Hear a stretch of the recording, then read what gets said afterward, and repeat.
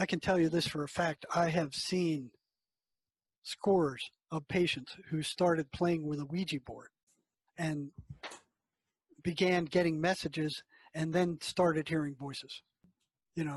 So if you go looking for these things, they will tell you they are some master guru. They will tell you they are some spiritual, somebody who can help you out or not. Yeah, they will tell you anything. You have to be very careful. Hello, everyone.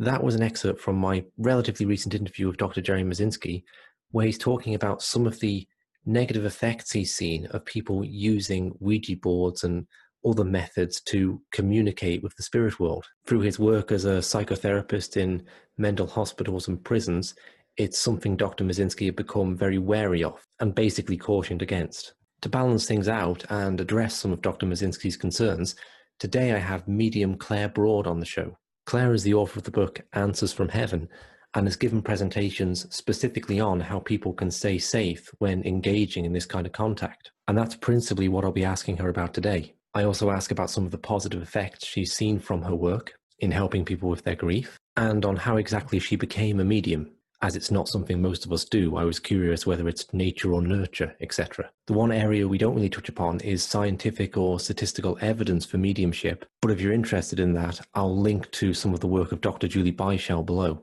Claire's experience of mediumship has been overwhelmingly positive, and whilst advising people on how to keep safe, she's also keen to dispel some of the fear and myths around it. So here's Claire starting us off by talking about her first spontaneous mediumship experience as a child.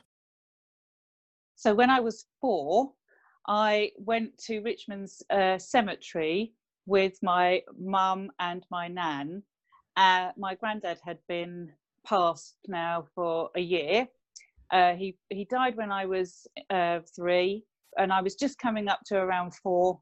And we went to the cemetery to just clean up his plot. He was cremated. And I just was tagging along with my mum, as you do at that age. I mean, I remember it clearly because it was quite a strange experience I had.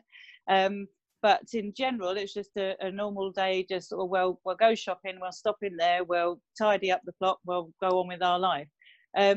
So I was playing with some stones and a vase that had been left near a tap that you could just use if you wanted to lay fresh flowers. And whilst my mum and my nan were sort of off to the distance, doing what they were doing around my granddad's plot.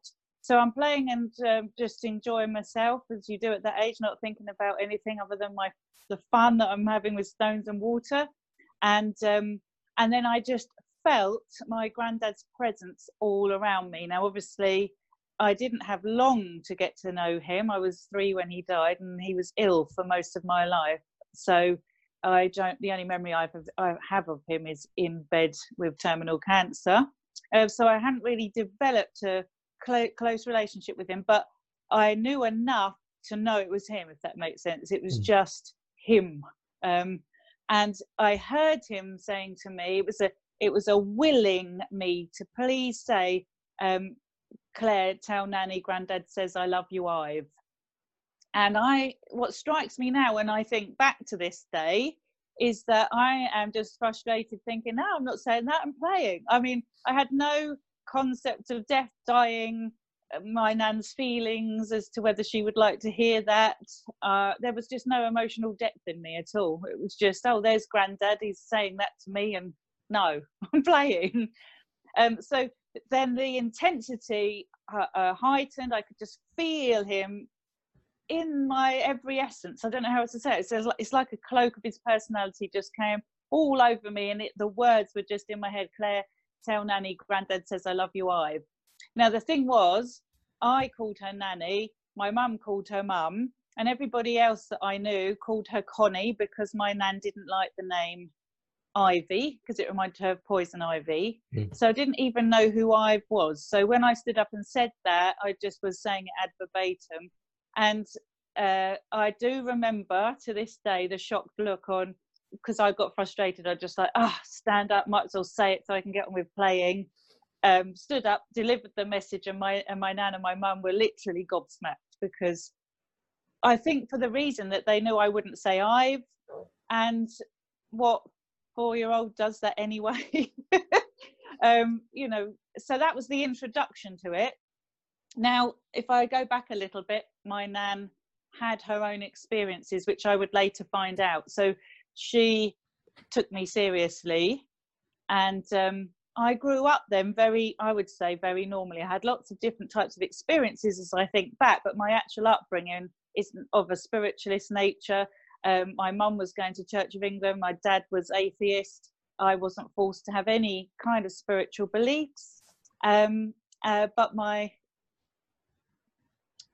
teenage years started to unfold more activity, and then things got more and more interesting. That forced me to try and look for answers and explore. So that was the first introduction. But then through a very normal growing up years, there were little insights and things happening. It wasn't until my teenage years I really started to understand there's more going on here.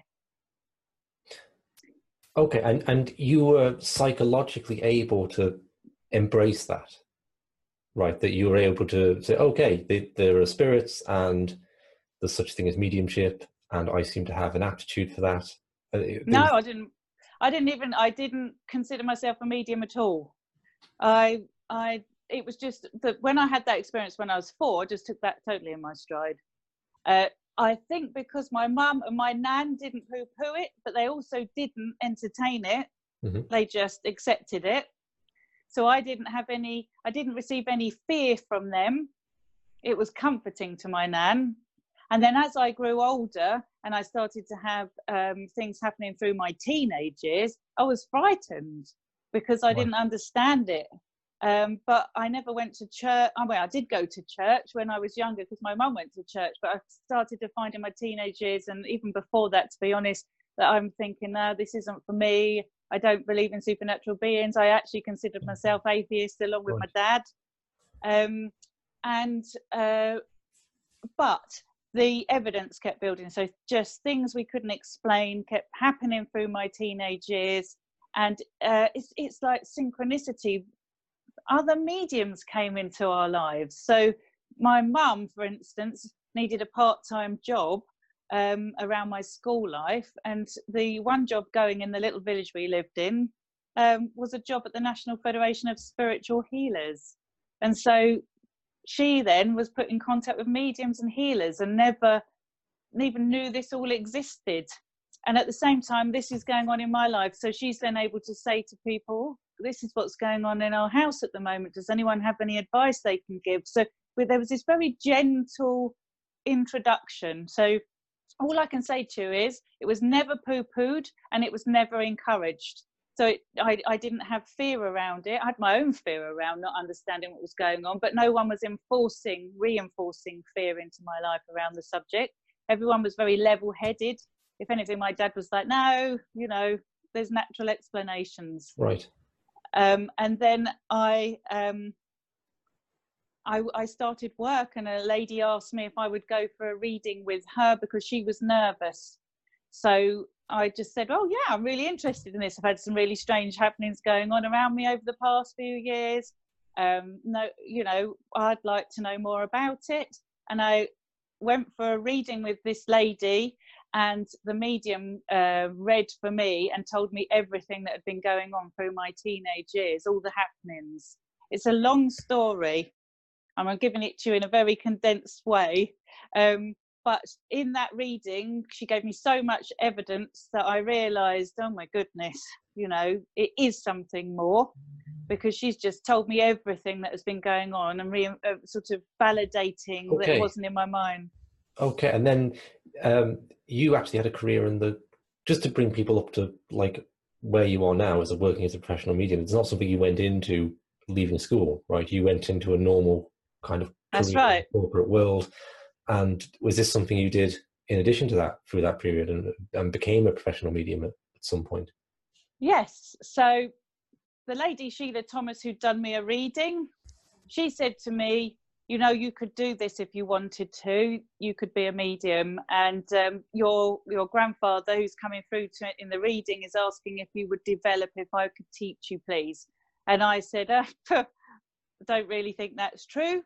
And I turned my back on it for a bit. And so in my early 20s, I was just busy going out nightclubbing, being normal, you know, and wanting a sort of a career that I could feel proud of. So I went into Reebok first of all, and then I went into other corporate companies, into advertising. Leo Burnett, I had a 7-year brilliant career in advertising, and then that led me into Disney. So for all of my 20s, I was going the very conventional route of corporate career, climbing the career ladder, earning good money, and not really thinking in spiritual terms, certainly not of myself as a medium. But underneath it all, eventually I decided, oh, this stuff is still going on, I'm interested in it, I'm going to go and sit with Sheila. So I coincided the two things. I used to just sit in Sheila Thomas's circle and learn what mediumship was about from her perspective, and at the same time living a really normal life. So you're asking me questions, and I'm realizing now I was just able to balance the two quite naturally. I'm very grounded, I think. Yeah, and it's interesting that you had a father who presented that more materialist perspective as well, and probably prompted you to consider those things, you know. I admire mediums who do not question their faith. I have been absolutely, throughout my whole career as a medium, if you want to call it that, to me it's a calling, but I have been conflicted, I suppose is the word, between my analytical mind and the experience. I hear the voice over my shoulder telling me none of this can be true because mainstream science says it can't be, and yet my experience is telling me something else. Well, yeah, Claire, I quite admire that, actually, that with people who live with that conflict in whatever way they do, but in this in particular, I find that's like really interesting to me to have that polarity. I'd love to have a sense of how much of this ability you have to make this connection was just there from a young age and you were born with it, essentially, and how much did you have to work to still the mind and allow that to come through? Was it nature or nurturing the ability? Do you have a sense of how much you had to put in? It's definitely nature to some degree, but not very much for me, if that makes sense. So I put it this way, I'm guessing that someone like Beethoven was just born with a natural flair for music, poured out of his being, and he could have, you know, it would have just going to be amazing whatever he did. For me, I was like somebody who's just very good at being creative with art, but needs to go to art school and college to really understand how to be a good artist. So I mentioned that my nan had her own experiences. So I know that genetically it's come down the family, because we later found out, ironically, when I'd been working by this point as a medium, that my nan's nan was a medium. So my great-great-gran was a medium. She didn't advertise that fact, but she was known for it around her area. And then my nan, who would never have considered herself a medium at all and was not religious in any shape or form, she saw spirit. So she would see them as real as anything. Now, I don't have it that easy. So my nan, I think, could have been a better medium than me. It was very on the surface for her. For me, I actually had experience, like I said, when I was 4, and then it was very quiet after that until I went into teenage years, and it wasn't obvious. It was signs, it was physical things going on, but not me actually hearing communication. It was things going on, happening to me in the environment, but not me interacting with it. So I then had to go and learn how to do it for myself. So I would say I've worked really, really hard at learning to still the mind, understand consciousness, understand that entering the stillness is where we access all of spirit, and develop my mediumship like a muscle. Right. So it's not come easy to me. And I wouldn't say that I would put myself out there as the world's most accurate medium. But I'm honest about it. This is my journey. Come and learn from me. Sure. So are you of the perspective then that this is something that people, if they have the inclination to do so, can open up for themselves to some degree? Like, I mean, you mentioned art college. I think it's interesting that most people can develop more artistic ability than like they think they can, right? It's something that the general perception is you either have it or you don't, but that's not the case. But of course, a lot of people might not be inclined to. So do you think if people have the inclination to, they can open up this connection to spirit more? Yes, we're all spirit. All of us are spirit. That means, therefore, we're all connected. We've all got a physical body, which is an antenna that is interacting with its environment all the time, whether you're conscious of that or not. So yes, we can all interact with the spirit dimensions. We are spirit. How can we not? The difference between a medium and everyday person in the street maybe is that they're not consciously aware they're doing that. The medium just learns how to consciously do that and to strengthen that link. Okay. I would like to move on and ask you, before we get into the sort of subject main of the interview, I'd just like to get a sense of the impact you see your work having. Okay, because I had Shalini Bala-Lucas on recently. That'll be out by the time this goes out. And delightful to talk to her for all sorts of reasons, but one of the major ones is a really clear indication of the effect, the positive effect mediumship can have. If there was someone who was, after suffering a bereavement, actually at the point of considering suicide, and mediumship was one of the things that reshaped her outlook on that. And this is, I think, like the major area of interest for future study on this is how does mediumship affect grief, essentially. Mm-hmm. So maybe just you could give some anecdotes of where you've particularly, because I think the typical thing to ask would be, can you give anecdotes of where you've had an experience that's really proved mediumship, like you'd be able to say, oh, the wedding ring is under the back post of the bed or something. And I'm sort of, I think that's been done quite a lot, and you've mentioned it before, so I'm just going to accept like the validity for the purpose of this interview. If people want to check that, they can go and look at other things. I'm more interested in the positive effect you've seen it have on people. Could you maybe give an example that is particularly pertinent? I'm so blessed, basically, to receive messages from people all the time, because as the medium, you don't know what you're saying. If you're a true, clear channel for spirit, you're passing on information and not emotionally attached to it. You're delivering information that you don't understand the impact it's having. So it's only when somebody writes back to you and lets you know, or, you know, contacts you to say, wow, this has really impacted positively on my life, that you can understand the depth of really the power behind it.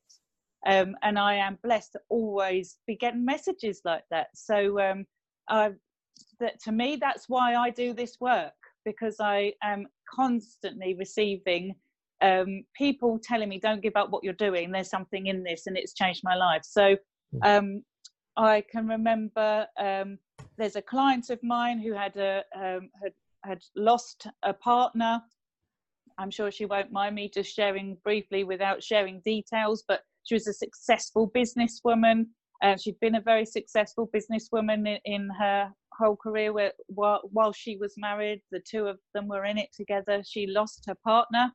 She had a reading with me, and she basically changed her whole life. And she sold the business. Now, I'm not saying you've got to do this, but she just said it made her realize, she had an awakening. It made her realize that the work that she'd been doing had been fine, but there was no depth to it. And she sold the business and invested her money into yoga, spiritual enlightenment, and teaching others through yoga, because that was her passion, to find spirituality that way. So, I mean, that was huge, because she changed the whole of her life.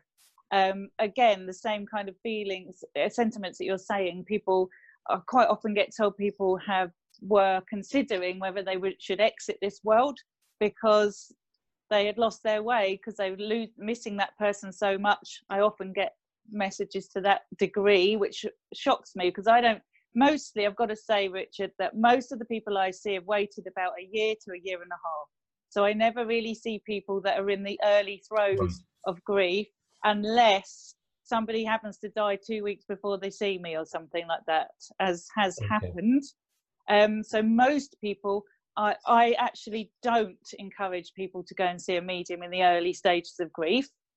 So most people aren't coming telling me they're going to commit suicide. They're not generally vulnerable in that way. They've already moved through their stages of grief. But I definitely do receive those emails telling me I've changed my life because of this. So it's in many ways, but it seems to be transformative. That's the word I'm looking for.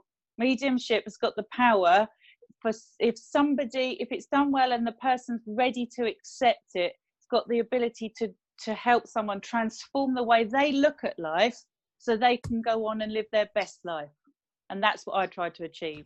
Okay, fantastic. I'll return to why you don't recommend mediumship in the early stages after bereavement in a while, to make a mental note of that. Okay. So to move on then to the sort of main thrust of the interview. As I said to you before we started recording, we're maybe at a point in time where over the remainder of the century, your kind of work has the potential to become much more normalized. Okay.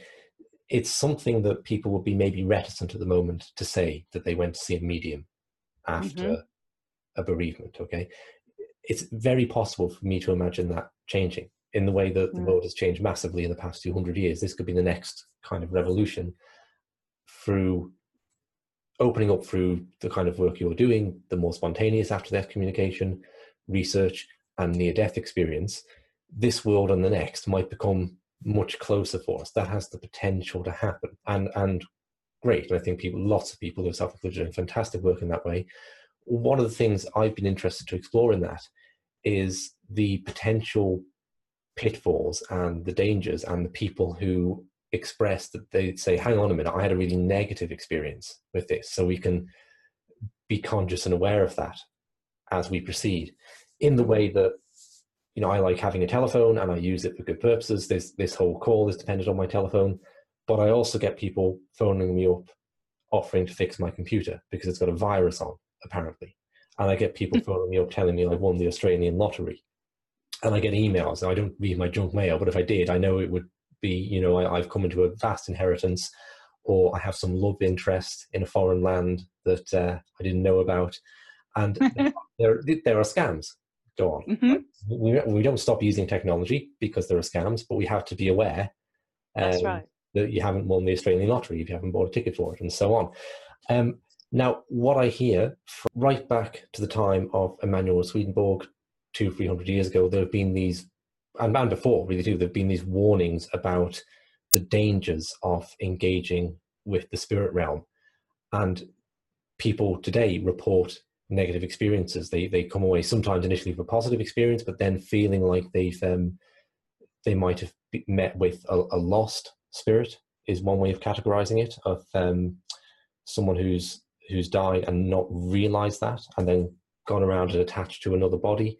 A hungry ghost figure, a spirit that's trying to feed its addictions to drugs or alcohol through those in bodies here. Or some people feel they've met something more malevolent again, like a demonic entity.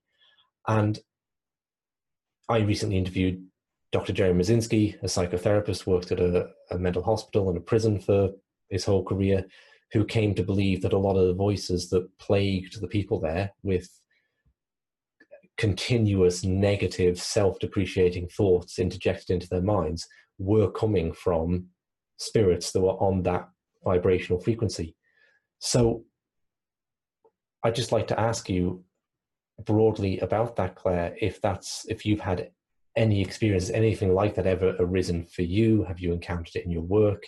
And what you would advise people to do about that, who may either be worried about it, and it might be putting them off engaging, either through a medium or in any other way with this connection, or who feel that they're being affected by such things and want to gain freedom.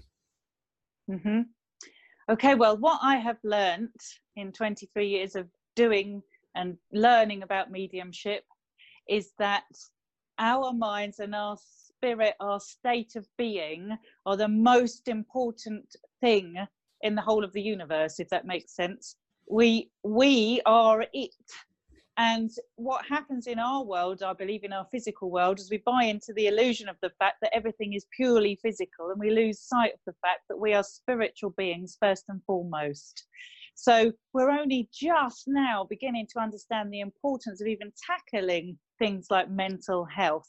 Actually, we should have been addressing mental health well before we address physical health, even in this world, in order to be able to have a full and happy life. Until you've worked on the mental aspect, you bump up against lots of negativity in this world.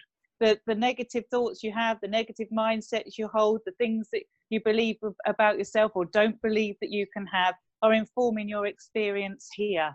And I really do believe as above, so below. And it's the same in spirit, because we are spirit.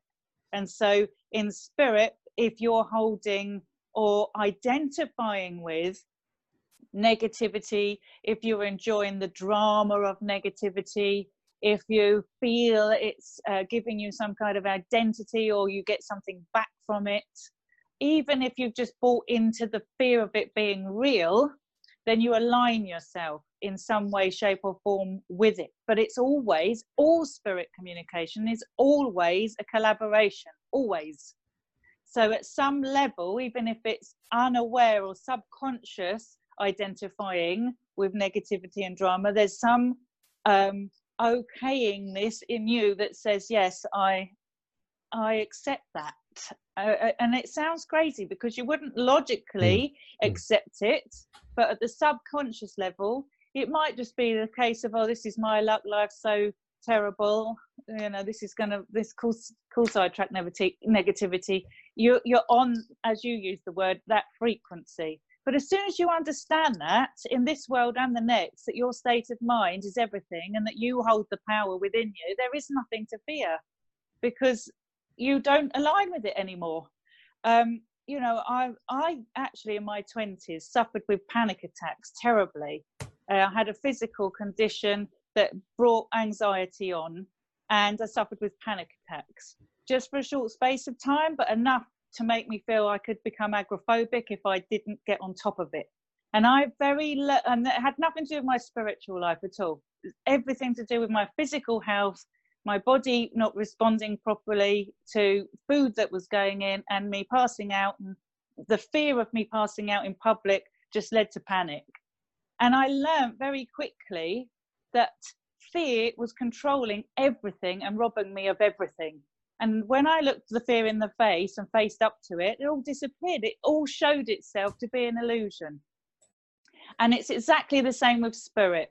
So I do not ever come into contact with negativity through my spiritual work, because my mindset and my way of thinking is not in a negative way. I'm not thinking down a negative line. So I like attracts like, and it doesn't even touch me. However, if I bumped into it inadvertently, for instance, I went to Leeds Castle once and I wasn't expecting to bump into an entity there, and it didn't feel positive.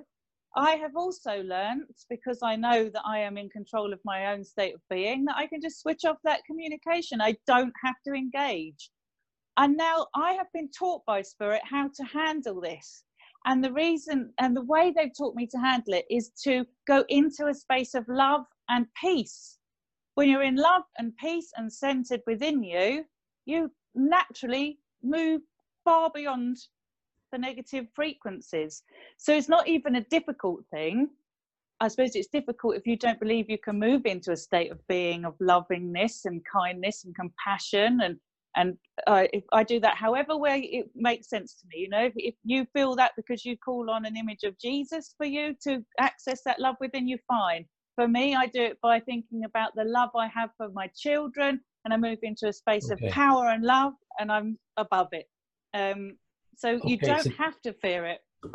I hear this is what you're saying, but I'm just going to get you to state it clearly. In the lifetime that you've spent working in this field, yeah, you've seen just overwhelmingly, to the point where it's at like total, the phenomenon to be positive both for yourself and those you've interacted with, and it's people have come away benefited from it. I can count on one hand in 23 years something that I don't even like the word negative something that I had a response of fear to, and when I responded to that fear, it disappeared.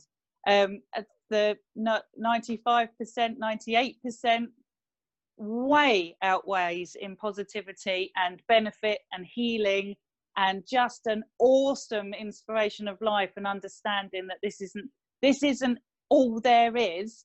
That knowledge and the transformative power it has, like you're saying about the internet, outweighs the chance of rubbing up against something negative, because I got my eyes open. Sure, and I just asked you to like restate that, because I think it's the perception you would pick up from culture that a lot of these experiences are hauntings and negative, and negative things coming through Ouija boards. And it was only when I started looking into it. Yeah, of course.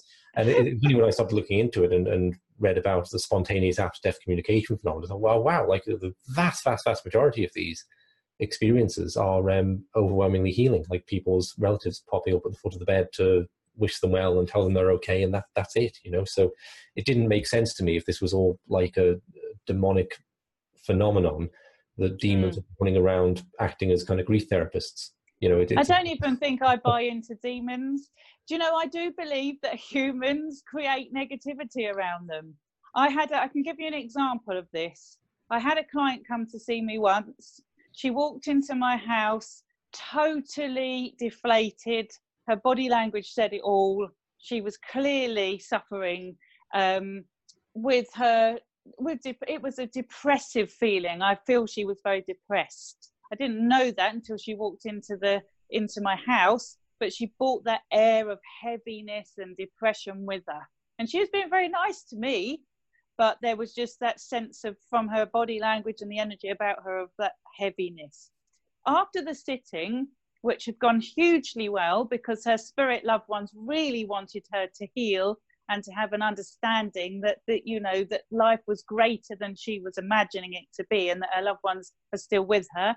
Her body language, she's probably the only person that I can remember having literally a spontaneous healing. Her whole body lifted, and as she stood, she even said to me, "I feel light. I could skip out of here. I can't believe how great I feel." Her face had lifted from looking old and drawn to fresh. Now, it was the thoughts she'd been holding that had been pulling her down. What I hadn't appreciated was that was an energy in its own right, and she dropped it in my house. So she left well. And then that evening, my daughter, who was very young at the time, only 2, had an experience where things were going off in her bedroom. I thought the batteries had gone out of her toys, but she was having a nightmare in the evening, telling me, not telling me, in her sleep, she was speaking, going, no. So I walked in there to comfort her, and I could feel this heaviness. And I thought, hang on, that's the same heaviness that I experienced earlier in the day. So I stood in the center of the room and just said, in a mother's love, you will move out of here. I'm transforming you into the light.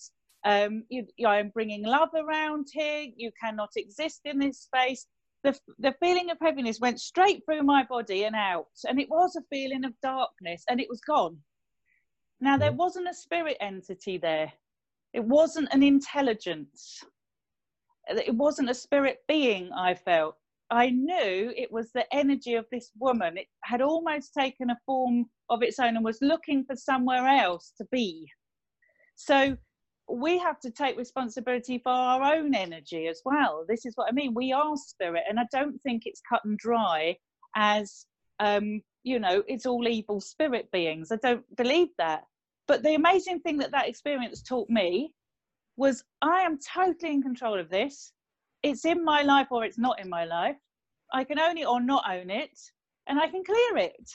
So you've always felt a sense of autonomy around this experience. That if let's say you wanted to withdraw from your work, that you could say, no, I'm done. I'm going to go work selling ice cream now. That's it. And yep, that absolutely. would be it. That you're in control of. You don't feel this is an imposition. No, I have absolutely learned how to set boundaries, and I absolutely understand that mediumship is a collaboration. can't be any other way. Okay, because I think that's a big thing that people are troubled by, that something will enter into them and they won't be able to get it back out. And indeed, that is the experience of people who, like, will suffer from what you conventionally call schizophrenia. Sometimes it was what Jeremy Brzezinski was talking about. Unfortunately, I think for those souls, they've had an experience in their life that is making them experience life as a negative experience, and they're in alignment with it. Maybe nothing for their own doing, but they are. Most of the people that I meet, most people that haven't got a mental disorder, even, and fascinatingly, one of my students is bipolar. Even the people that I find, sometimes the people that have got mental disorders, if you want to put it like that, are more in tune with spirit, but even they can have really positive experiences. Yeah. I think we get pulled down on the negative stuff. We allow the fear to control something that ultimately is mostly transformative and healing. Sure.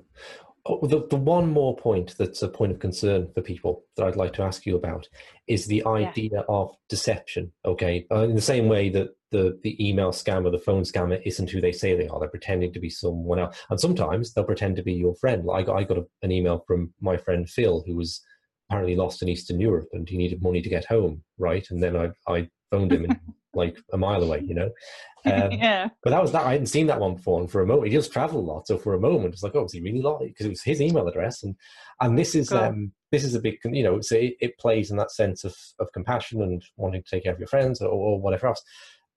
So this is, I think, a big concern for people, that they will get involved with either it's a relative coming through or it's some sort of spirit guide. Okay.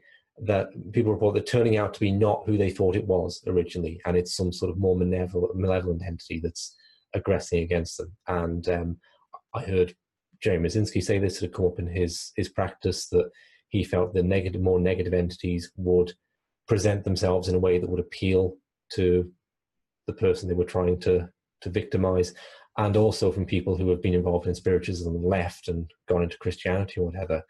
Now, we talked about this a bit before the interview. You talked about the feeling that comes with these kind of contacts, how spiritual contact is a sense-led thing or a felt-led thing. I thought it was very interesting. So could you maybe talk about any experience you've had of that and how you feel you could navigate through that safely? Yes. So all spirit, I don't recommend anybody just sit there and open the door to spirit who is uneducated in it, or being, has got no one with any experience leading them or guiding them or giving the benefit of their experience. So mediumship, spirit communication needs to be learned, just like any skill or any, subject that you embark on. You don't just throw yourself in and hope for the best. But when it's done well and done with discipline, commitment to your own spiritual growth and self-realization, because this is what it's all about. The spirit world return to us because they want us to self-realize. Then at the end of the day, I feel that we can leave behind those concerns of imposters, because we can sense for ourselves. We develop a mediumship connection ourselves. We feel spirit around us. I'm not doing very well at this. Let me just start this again. I'm going to explain it like this in simple terms.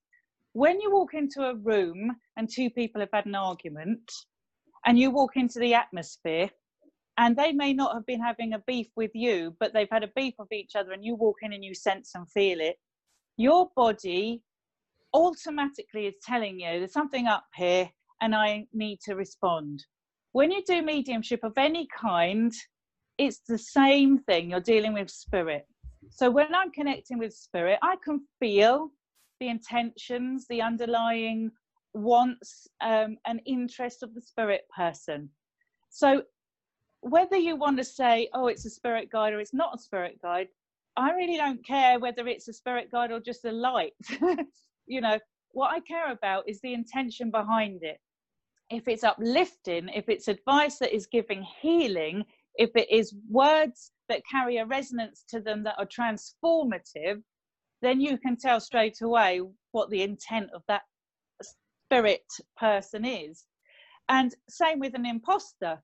If they're pretending to be your nan, well, they will show themselves for that, because to even want to be able to do that shows that you're coming at this from a completely different level of intention. So you're going to trip yourself up, for one.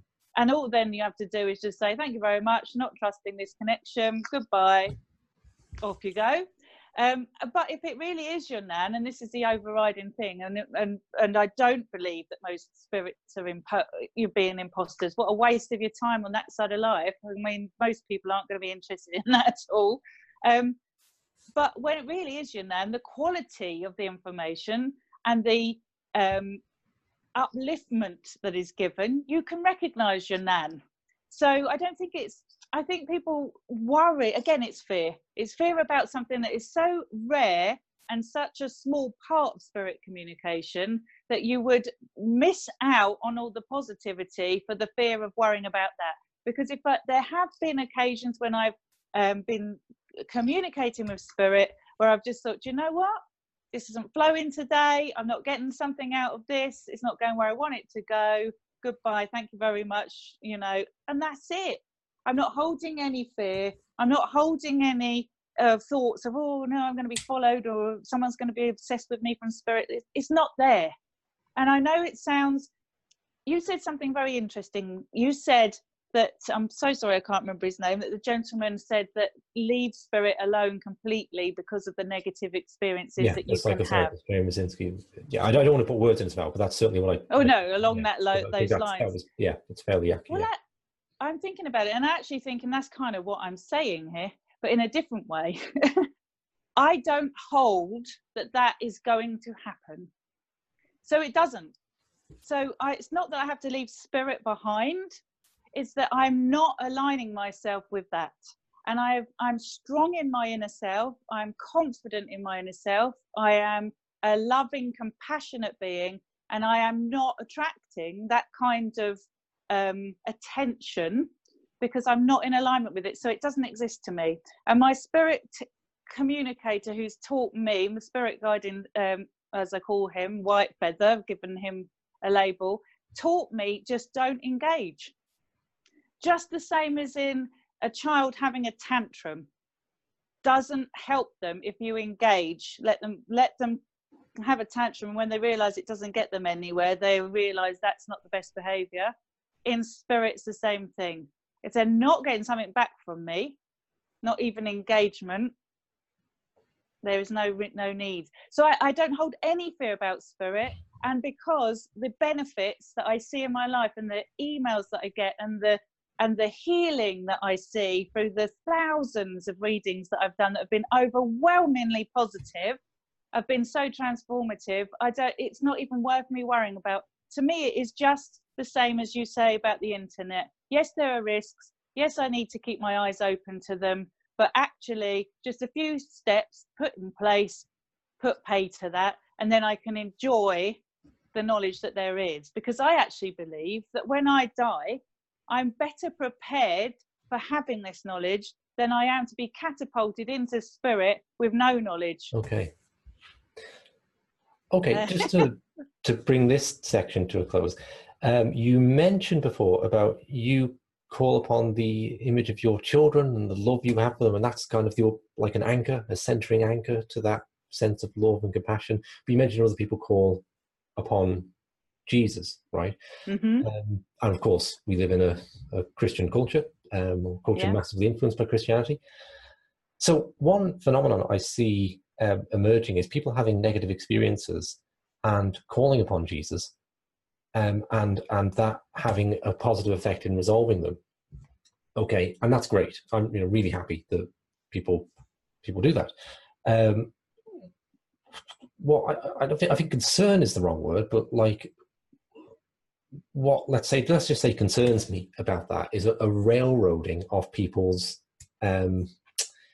intellectual and spiritual path after that because of the interpretation of that experience. Okay, so if you if I'm having this negative experience, maybe of something visiting me in the night that's scaring me and I'm having sleep paralysis, whatever, and I call upon Jesus Christ and it goes away, like any experience that's very positive or negative, there can be an openness afterwards for anyone who can offer an explanation of that. And I'm not opposed to anyone taking any explanation, but I think it's right and proper that people have a choice of explanations they can select and not be railroaded by the absence of them into one.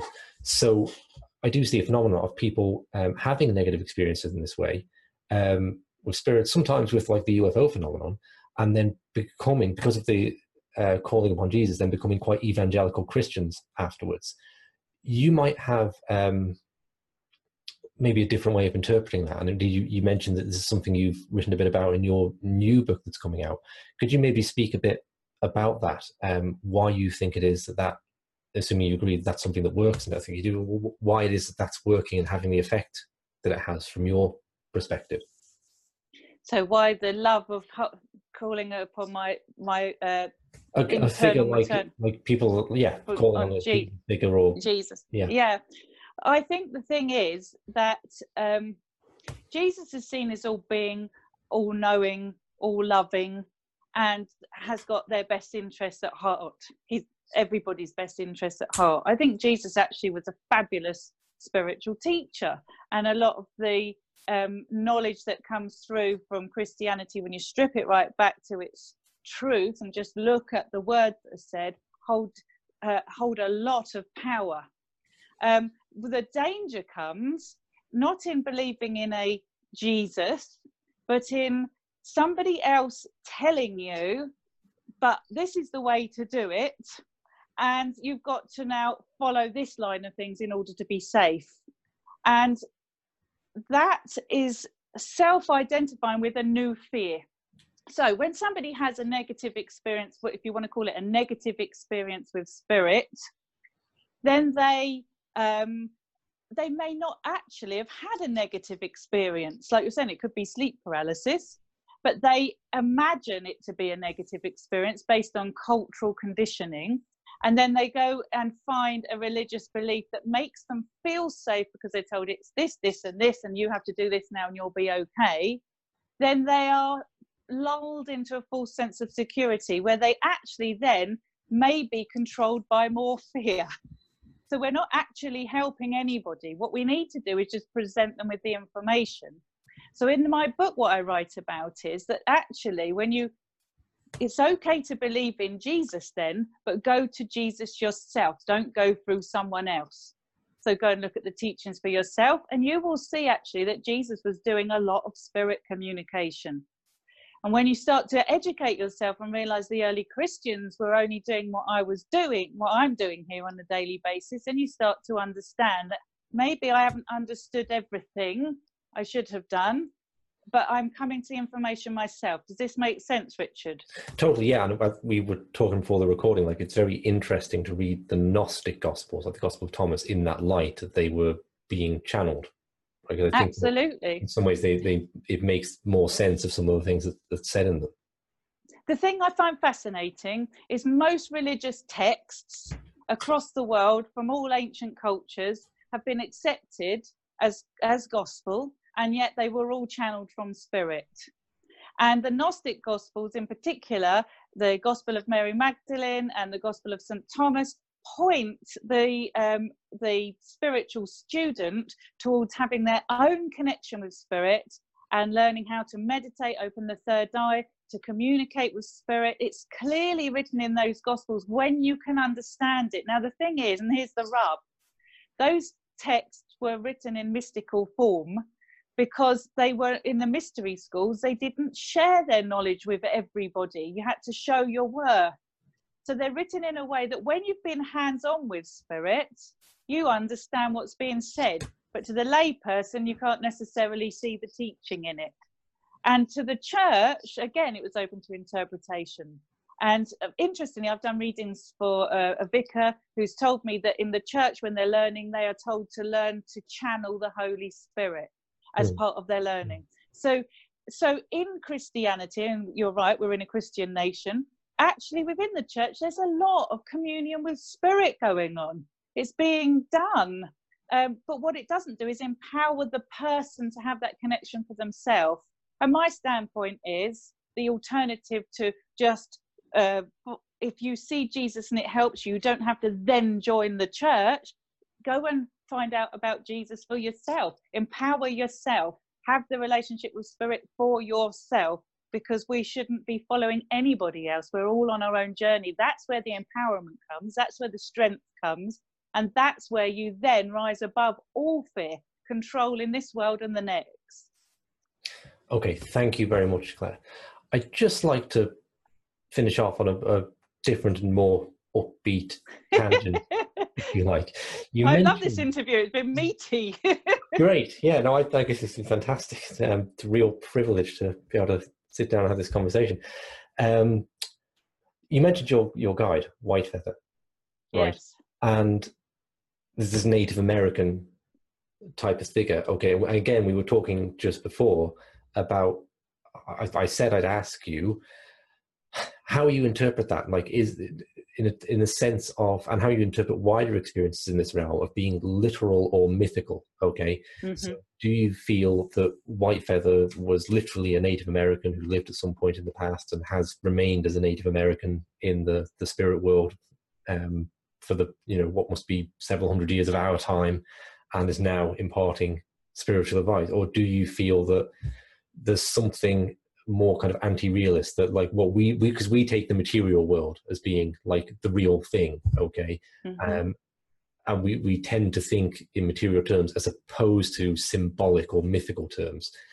So what's your take on that aspect of like that connection and the spirit world in general, the mythical, the real? It's a very broad question there, but I'll just no, actually I love that, because actually what I'm thinking here as you're talking to me is it comes down to consciousness, doesn't it? So when we're in this physical world, we can only perceive the physical reality of things, but actually when you strip it back, nothing around us in the physical world is solid anyway. The only way to perceive the physical world is through a non-physical thing called consciousness, awareness, perception, whatever word you want to use. So actually, much of what you experience in the physical world isn't even real anyway. It's just the way we perceive it as real that counts. And I actually believe that's the same in spirit. So I believe there's an element of living in the contradiction here.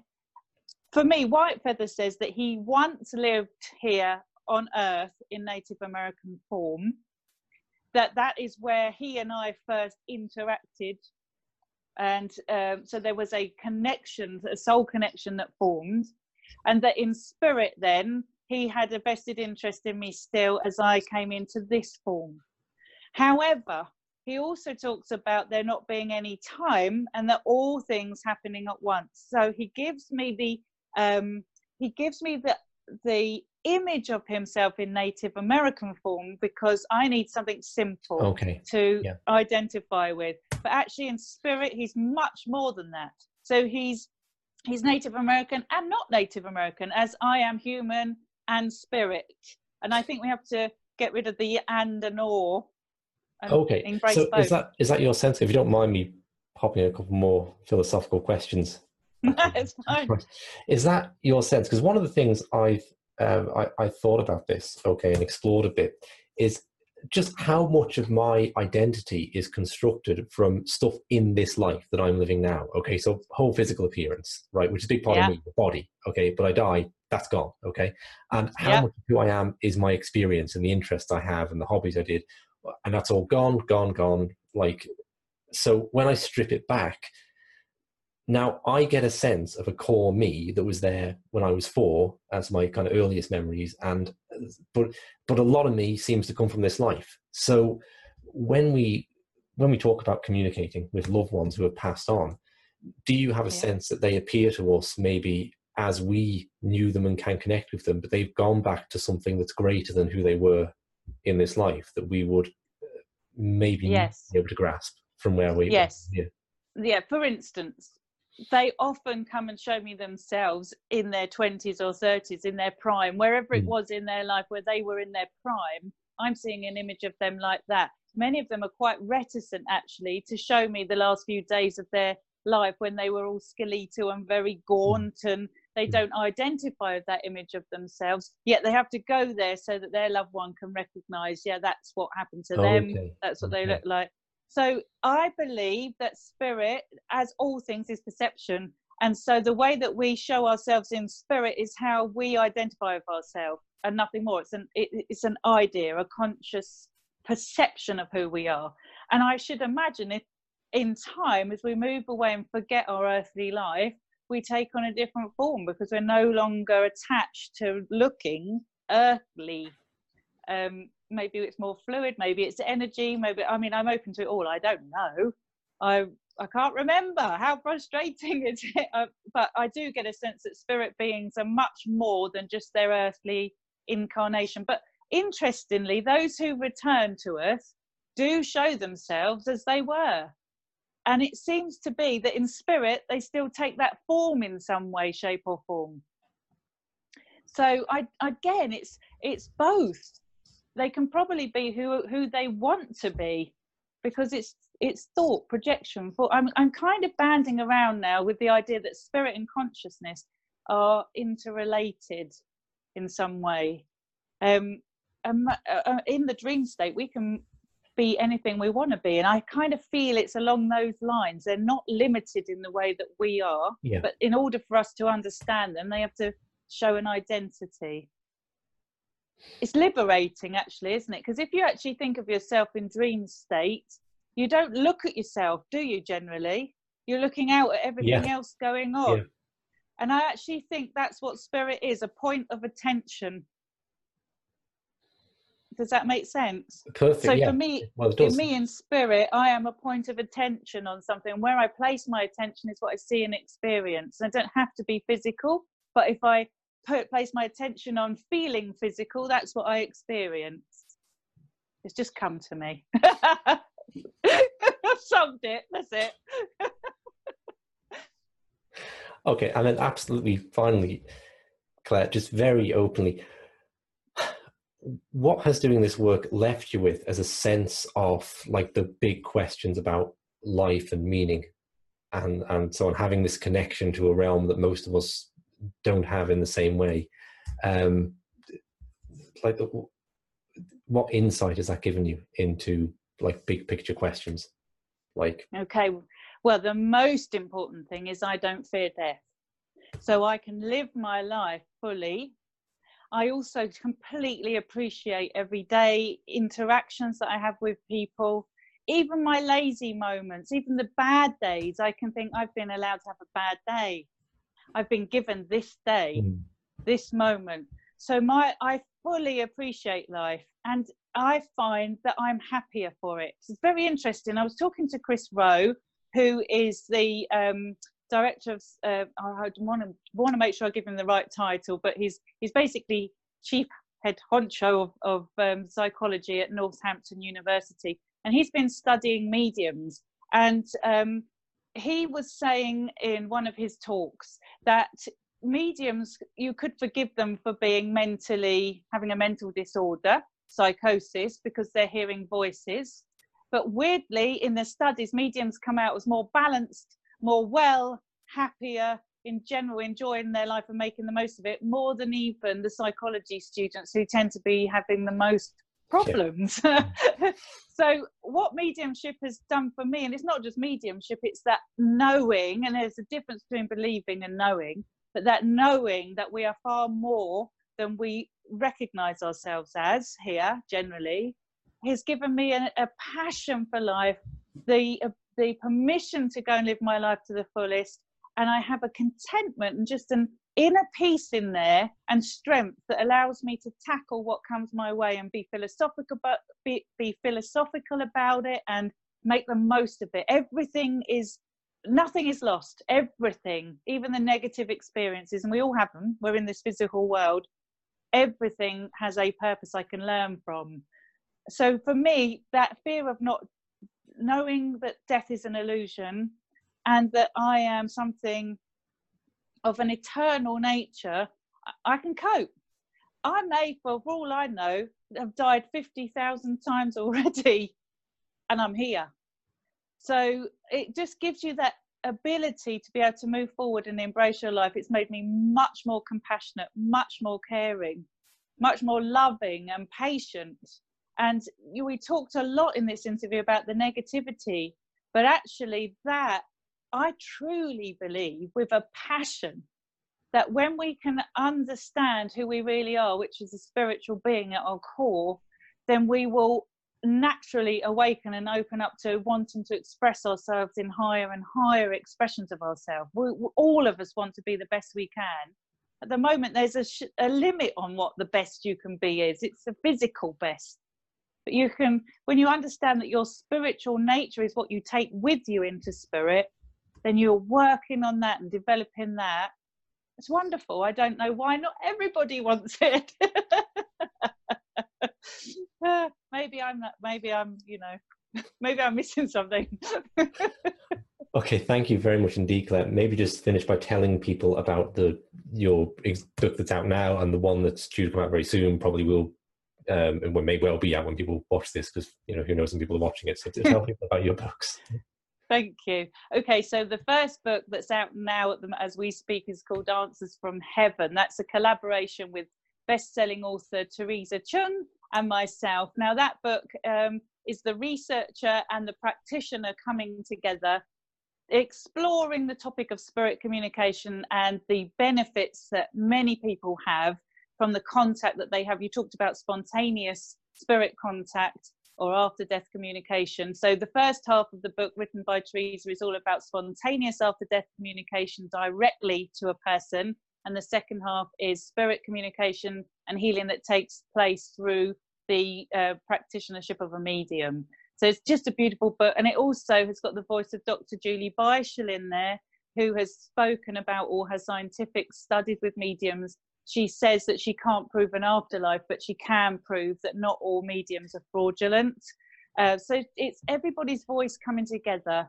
What I'm really about is having an open dialogue and an honest dialogue. It doesn't matter whether you agree with me or disagree with me. It's that we're talking. I want people to come and challenge my thoughts, help me learn, and we learn together. So Answers is the start of that. And then my new book that's coming out in September, called What the Dead Are Dying to Teach Us, published by Watkins, is a continuation, but probably a bit meatier. It's all about what consciousness is, how you can have that contact with spirit, why they come back to us, what they're trying to make us realize, which is that we are spirit, how we can release fear of death, how we can release fear of spirit communication, all these things we've covered, and how we can live fuller for having this knowledge. It's 7 lessons I've taken from the spirit world coming back to me. So I can't wait to share that, because I just think it's going to be slightly different from what you normally read from a mediumship book, if that makes sense. Great. It's not how to do mediumship, and it's not an autobiography. It shares true stories and just gets everyone thinking so that we can start a conversation, engage. Great, fantastic. I'll link to Claire's website and details of the books below. And thank you very much indeed for coming on today. Thank you, Richard. Pleasure.